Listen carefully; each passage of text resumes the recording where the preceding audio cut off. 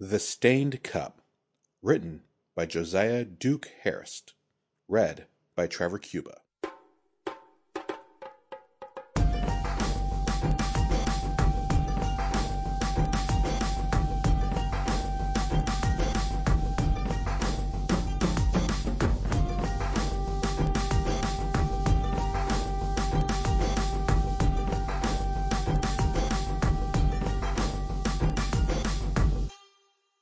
Hante Satori woke in a cold sweat. He did not know how long he had been sleeping. A thin, sweet strain of incense curled through the darkness around him, cutting through the scent of musk and clay. Ceramics, urns, jars, cheap teacups, lined the walls of the cramped, dark room. A faint layer of reddish grime covered every surface.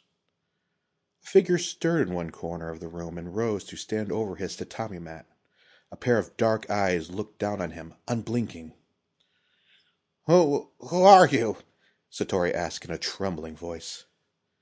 The figure extended a long, hairy arm and undid a latch, then pushed a window open.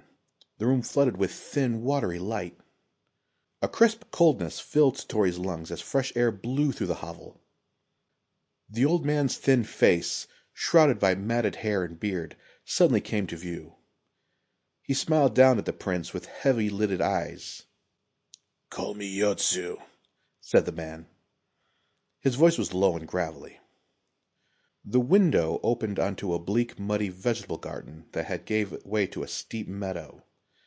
Beyond it rose a craggy granite spire of a tall mountain wreathed in otherworldly mist.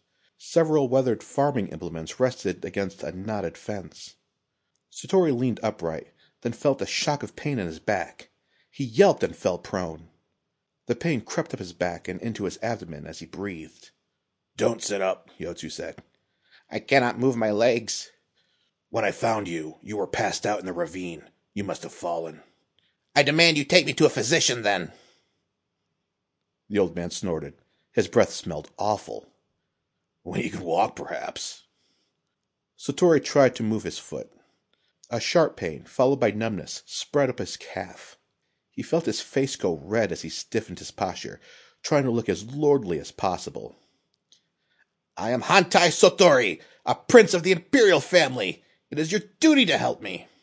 The old man laughed. "But I am helping you." I need you to do as I command." Yotsu chuckled, then rose and retrieved a bowl from a dark corner of the room.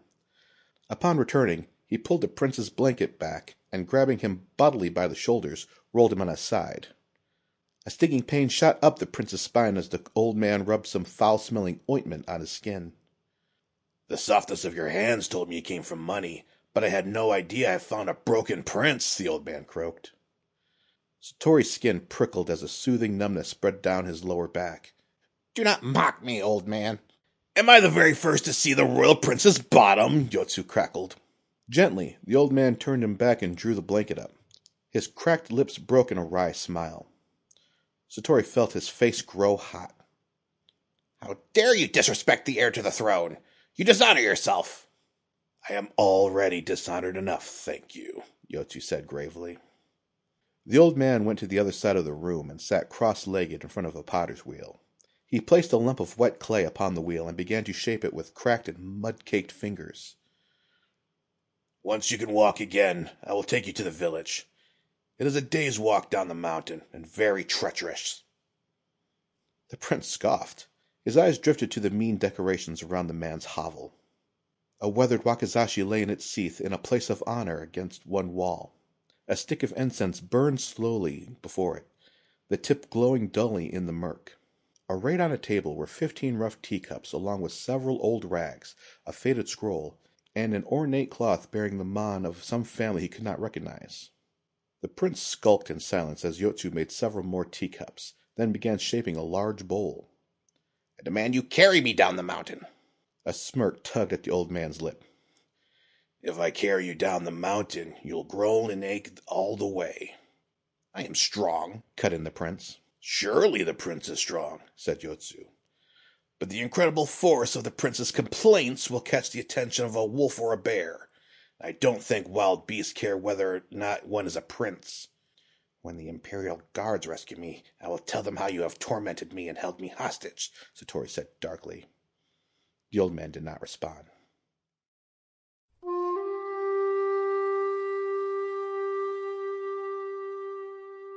Satori stood at the edge of a precipice, staring down at the spine of mountains, rolling plains, murky thickets, the body of Rokugan. His hair flew in stray wisps around his face as dark clouds gathered above, churning in strange patterns. A sudden peal of thunder boomed, followed by a bolt of lightning that struck a lone tree on the fields below, setting it on fire. A gale howled in the prince's ears as the clouds broke. He could see, somewhere in the shifting thunderheads, something of his father's face, the pitch of his nose, his piercing eyes, and his mouth, open as if screaming. "Leave me in peace!" Satori shouted in a furor. The gathering storm, his father's face, grew larger, and the mouth opened wide and descended upon him. Satori flung his arms up to cover his eyes as the wind blew harder, cutting his face with stray rocks and dust. Another peal of thunder, and then a gathering wind. A low rumble rippled through Satori's body. He was surrounded on all sides by formless shapes, swiping at each other with sharp blades. A sudden, wild animal fear gripped him as two colossal figures clashed overhead, spraying gouts of blood. All around him was the din and clatter of battle, and a horrible rip and tear of fabric and flesh and screams and prayers as the sounds of dying. Satori awoke, sweating in the potter's hovel. His legs ached. He had been there for over a week. The old man's face was a crescent moon, outlined by flickering candlelight. He brought a steaming cup of tea to the prince. Satori raised it to his lips, then recoiled at the smell. "Are you trying to poison me, old man?" "It'll calm your mind," Yotsu growled. "Drink it." "I do not want to." Satori had no time to react as the potter tipped the cup back and forced him to drink. The hot liquid burned as it ran down his throat. Coughing, the prince looked murderously at his caretaker. "No one has ever treated me as terribly as you have." "I don't doubt it." The old man's hand trembled as he raised his own cup to his lips, then drank. A long serpentine scar ran the length of his forearm, visible in the hazy candlelight. The prince's mind wandered back to the imperial palace, to his father, turned away from him in his study, and to the warmth of summer evenings. And then he was in a deep, restful sleep.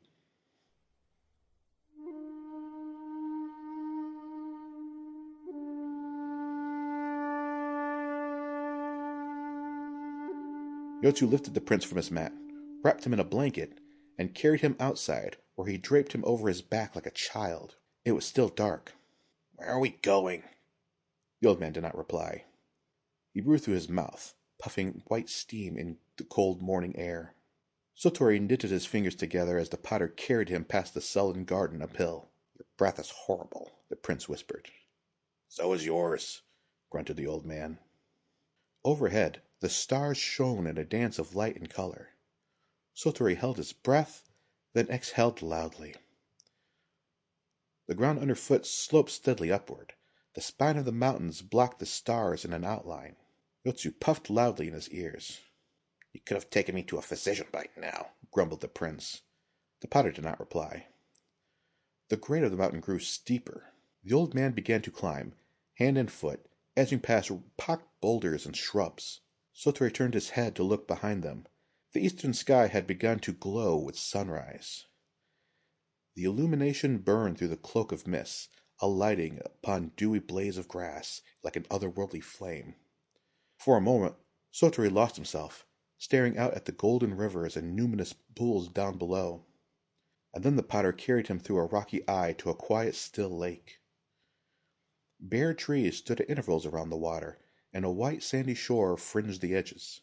The sky continued to redden with the advent of dawn, turning into a polychromatic display of violet, magenta, and azure. Something in his heart tightened, then relaxed. He had never seen dawn before, or at least never like this. All of his life, he had woken up when he felt like it, always when the sky was bright and easy. There was something bracing and unknown in the cold morning air. Yotsu eased Satori off his back, then strung a longbow with an oiled string. His face gathered in creases at the eyes as he did this, and his posture changed to match. He suddenly had the bearing of a soldier. "Why did you bring me here?" "Be quiet. You'll scare the game." Yotsu knelt on the cold sand next to him. Satori's mouth watered at the thought of roast duck and stayed silent.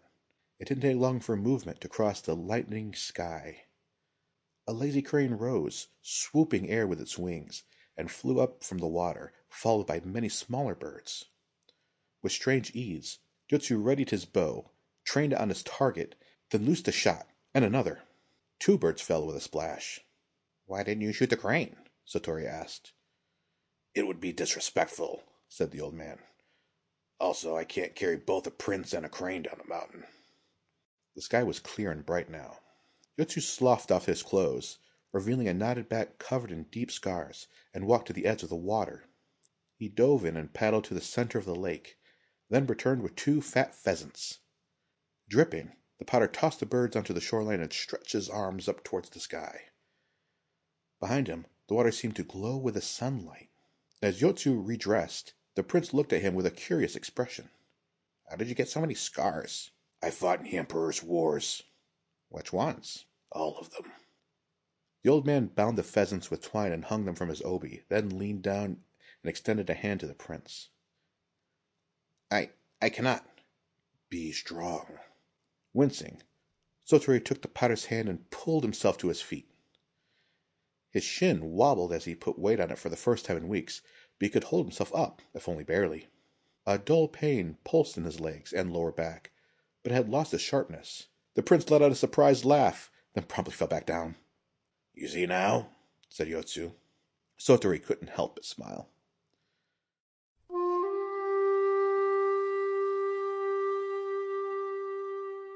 Several days later, Satori emerged from the mouth of Yotsu's hut, leaning on a cane. It was midday, and the sun had eaten the mist from the mountainside, affording the prince a breathtaking view of the forests and fields south of the range. Past a crown of granite and fir trees, a small village nested in a crook of the river below. Gingerly, the prince sat down and continued painting a small teacup as Yotsu sat next to him. Nobody of any significance would hold this cup. Satori painted a cherry blossom tree, and then a maiden holding a fan. The paint ran in thick rivulets down the side, blurring the shapes. "This paint is bad." Satori raised the cup. "It wasn't the paint. You used too much," Yotsu said. "But it will still sell at the market." Satori huffed. "But when will you sell it?" "When you're ready to walk." "I can walk now." The prince set the cup aside. The old man cocked an eyebrow, but didn't reply. "I need to see a physician," Satori pressed. "If you can already walk, do you really?" The prince's face grew hot. He rose, shakily, to his feet and started to hobble towards the woods. Yotsu stayed seated, cross-legged, painting ceramics. "We'll go when you're stronger," the old man said. "When your lord commands, you should listen," Satori glared at him. "You aren't my lord," said the potter, "and you aren't strong enough to go down the mountain." "I order you to carry me," seethed the prince. "I ask that you trust me." Biting his lip, Satori turned to face Yotsu. He let out a long breath. In his belly, it felt as if 2 tigers were fighting, clawing at each other. "I will go alone, then. But I'll remember how you forsook your duty to the Emperor." Yotsu stretched one arm out toward him as the prince turned and walked towards the woods. The old man said something he couldn't understand. It didn't matter. He braced himself and fixed his eyes on the village in the distance and the forest between. Muttering a curse, he started to hobble downhill, putting one foot in front of the other. The forest grew denser as he descended. Twice, Satori nearly tripped on a jutting stone and had to grab onto a tree trunk to keep from tumbling down. Soon, he crossed a winding path and followed it, stopping occasionally to rest. The path led him to a high rocky shelf over a deep ravine. Down below, a waterfall fed a shallow creek. Across the ravine, someone had strung a narrow rope bridge, knotted and reknotted in places. Satori was out of breath, so he sat down. This was surely the reason the old man could not take him to the village. The bridge looked ready to collapse. But how had Yotsu gotten him across in the first place? His head hurt thinking about the accident. Was this where he had fallen? "Greetings," a voice sounded. Across the abyss were a trio of ronin. They looked scrappy and unwashed, The leader was a beautiful woman with a scar on her right cheek. They looked as though they could carry him across easily. "What good luck," he smiled, rising unsteadily. "I am Risa, and these are my brothers. Do you need help crossing?" "Yes, I do," Sotori smiled again. Within moments, the trio had crossed. One of the brothers put a reassuring hand on Sotori's shoulders to steady him. "Who are you?" Risa asked. "I am Crown Prince Hantai Sotori," the prince said proudly. It felt good to say it again. The three Ronin bowed. "It will be our pleasure to assist you, your lordship." "Thank you for your help." Risa nodded, then rose. "What brings the prince to such a remote place?" "Misfortune," said Sotori. "I had an accident, and a stubborn old man took me in." "An old man?" one of the brothers asked in a deep voice. "What was his name?" said Risa. "It is of no consequence. He was poor company." A look passed between the Ronin and her brothers, and she smiled passively at the prince. As soon as she opened her mouth, though, a rough voice sounded just up the path. "Leave the boy alone!" barked Yotsu. Sotori gave a start as he turned to see the potter standing outlined against the bright sky, his weathered longbow strung over his shoulder. Risa gave a wolfish grin upon seeing the potter. Her hand on her hip, she turned from the prince and rested her other hand on the hilt of her katana. "Lady Matsu put quite a price on your head, old man." "I'll pay it," said Yotsu. "I am afraid that time has passed," said Risa. She nodded to her brother, who locked Sotori into an iron grip, holding him close. "Leave him alone," seethed Yotsu. "He is nobody." "He told me he is a prince." The old man smiled grimly. "The poor boy's been addled. Do you see his limp? He fell very far and hit his head." "You must be addled if you think you could fool me, old man." Yotsu smiled, then drew his bow. "Give yourself up, and I'll let the prince go," said Risa. "I might even let you live." "Now you're the one who's addled," the potter snorted. As Yotsu strung an arrow, Risa was already halfway up the path to where he stood. The old man drew back of the bowstring and shot at the Ronin. She let out a pained scream as the arrow pierced her shoulder, then struck with her katana before the old man could shoot again. The prince heard a watery gurgle. A sudden despair coursed through Sotori. Risa turned and wiped the blood from her blade while the old man swayed drunkenly, holding one hand to his throat. Dark blood gushed through his fingers. His eyes rolled back in his head as he fell. The prince's blood ran cold. The stubborn old man who had nursed him to health was bleeding out on the ground. He launched himself away from his captor and limped up the slope to Yotsu, feeling as though a heavy weight were pressing him down. His legs ached as he knelt before the potter. The old man's rough and knotted hand already felt cold. "I'm sorry." Sotori stared into Yotsu's blank eyes. He found it hard to swallow as his vision blurred with tears. His hands were sticky. Risa stood uncomfortably close.